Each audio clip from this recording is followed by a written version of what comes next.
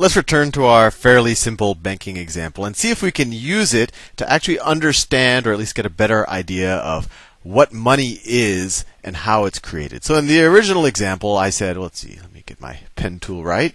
I said, I have this idea. I have all of these farmers who at the end of the season, they sell all of their apples. Let's say that's the main cash crop on our island. And so and then every year they just have this, collectively they have, I'll just make up a number, 1,000 gold pieces that they get, or at least this year, I'll call it 1,000 gold, right? They have 1,000 gold coins that they get at the end of the year. Normally the farmers just kind of stash it under their mattresses or kind of dig up a hole and put it there.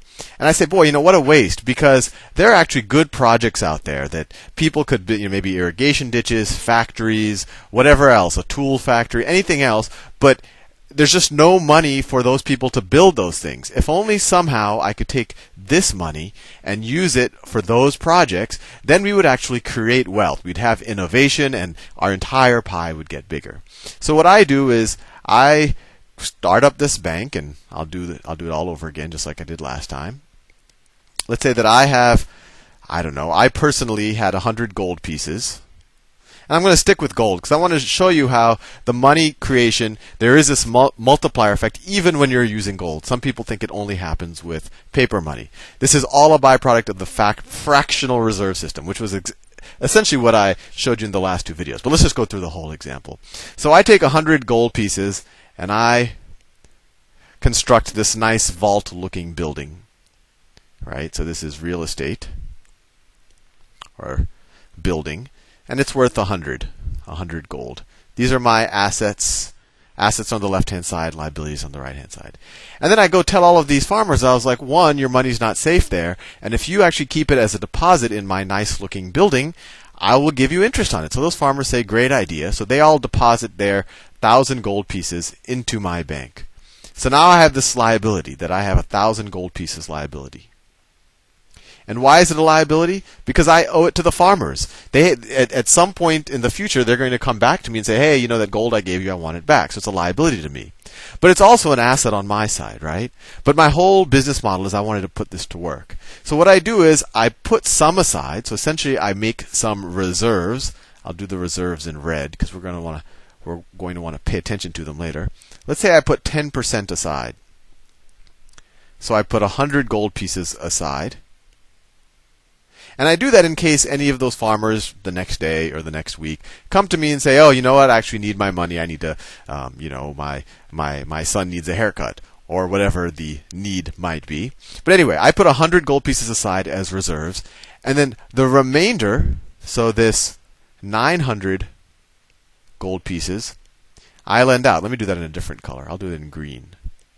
900 gold pieces I lend out. So it's an asset. But the gold is gone. I take that gold, this 900 gold. Remember, I had 1,000 gold pieces come in.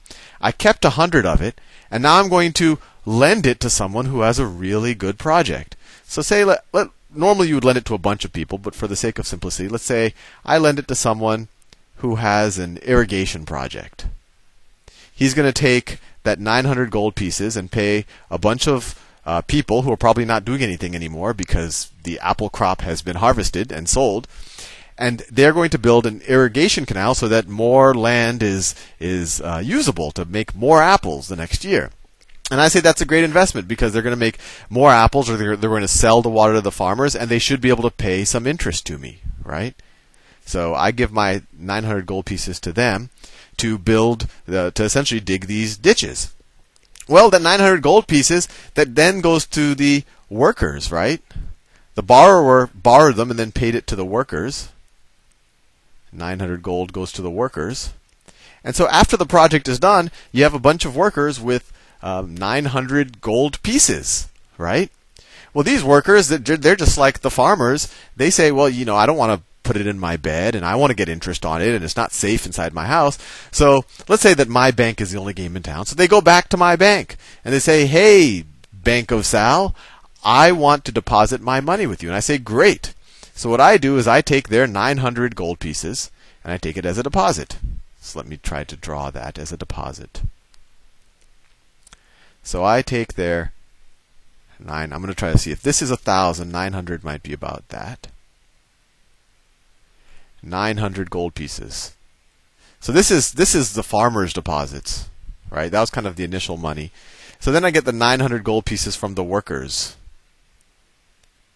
I want to make this as neat as possible, but I didn't want to go through the pain of having multiple banks, because you could do this with just one bank. Maybe in a future video I'll do it with multiple banks, just to show you that all the deposits don't have to go to one place. But it's the same idea. Anyway, so these 900 gold pieces are essentially deposited back into my bank for safekeeping, and I say, boy, I don't need to keep all of this 900 gold pieces here. I could lend it out again for some useful project. So once again, I say, well, these are demand deposits, which means that these farmers could demand them at any time.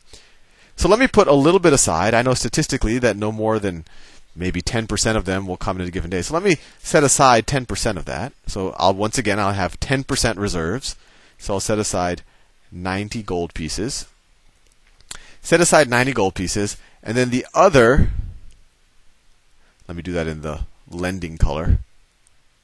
The other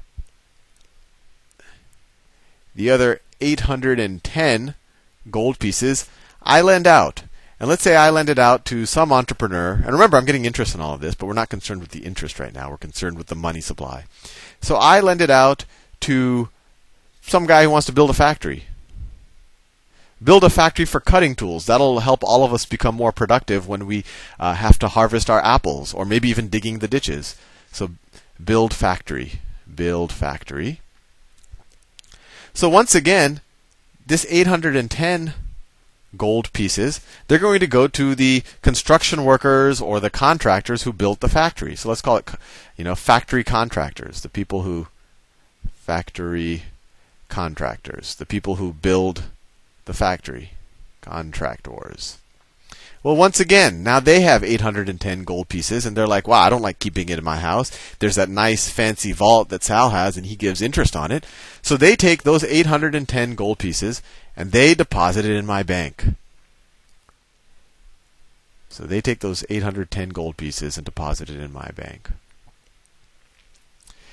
And then I could continue. Well, let's just say that I could just continue this process, so forth and so on. And just so you know, it doesn't go infinitely, right? Because every step of the way, we're having a little bit less. And I'll do the fancier math on how to figure out how many steps we can do. But let's just stop it there, just for the sake of brevity and just so I don't run out of space on this. So they take 810 gold pieces, and I kind of, for the most part, feel that I've lent enough money out there. So I keep all of this 810 gold pieces as reserves.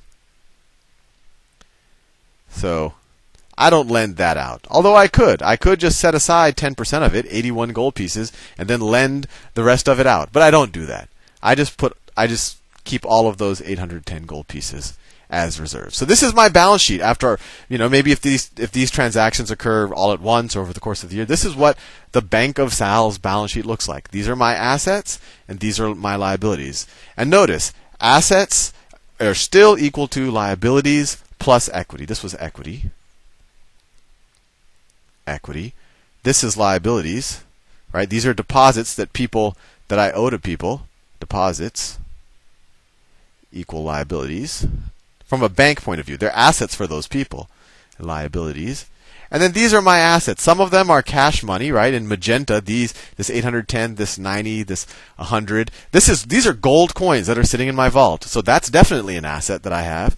And then these are loans that I lent, well, at least this and this, these are loans that I lent out to somebody. And that's an asset as long as they pay me back. So now we have set it all up. My question to you is, how much money is there in the system or in our economy? So, it all depends how you define money. So let's make a definition. Let's say I make a definition called M0. And this is just how much gold is there, right? How much gold in the system? Well, we can go and count it, right? Notice all of the gold is being held in my bank, so we just have to go to this one bank and count how much gold it has. It has 100 gold here, 90 gold here, 810 gold here. So if you 810 plus 90 plus 100 is equal to 1,000 gold. So there's 1,000 gold pieces. And that makes sense, right? Because we had 1,000 gold pieces to begin with, and we didn't mine for any new gold, or we didn't turn any, we didn't use any lodestones to turn lead into gold or anything like that. We just had the original 1,000 gold pieces, and there's no way to create more. They don't reproduce on their own, so we still have 1,000 gold pieces. And we can kind of view that as our narrowest definition of the money supply. Now let's say another definition. Let's call this M1. M1, and I'm running out of time. And that is, how much money do people think they have in terms of their checking accounts? Well, the farmers think that they have 1,000 gold pieces. The original ditch construction workers think they have 900. And then the factory builders think they have 810. Right? So if you add them, it's 1,000 plus 900 plus 810. Let's see, that's 1,900. What is that, 2710? 2710 gold pieces.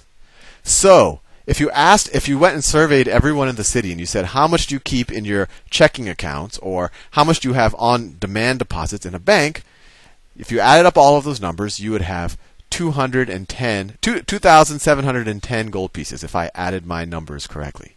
This is the multiplier effect, and this happens whenever you have a fractional reserve system.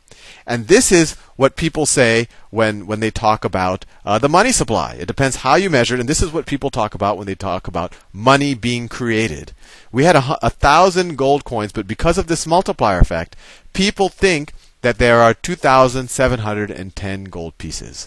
In the next video, I'll address the issue of whether they are correct to think this. See you soon.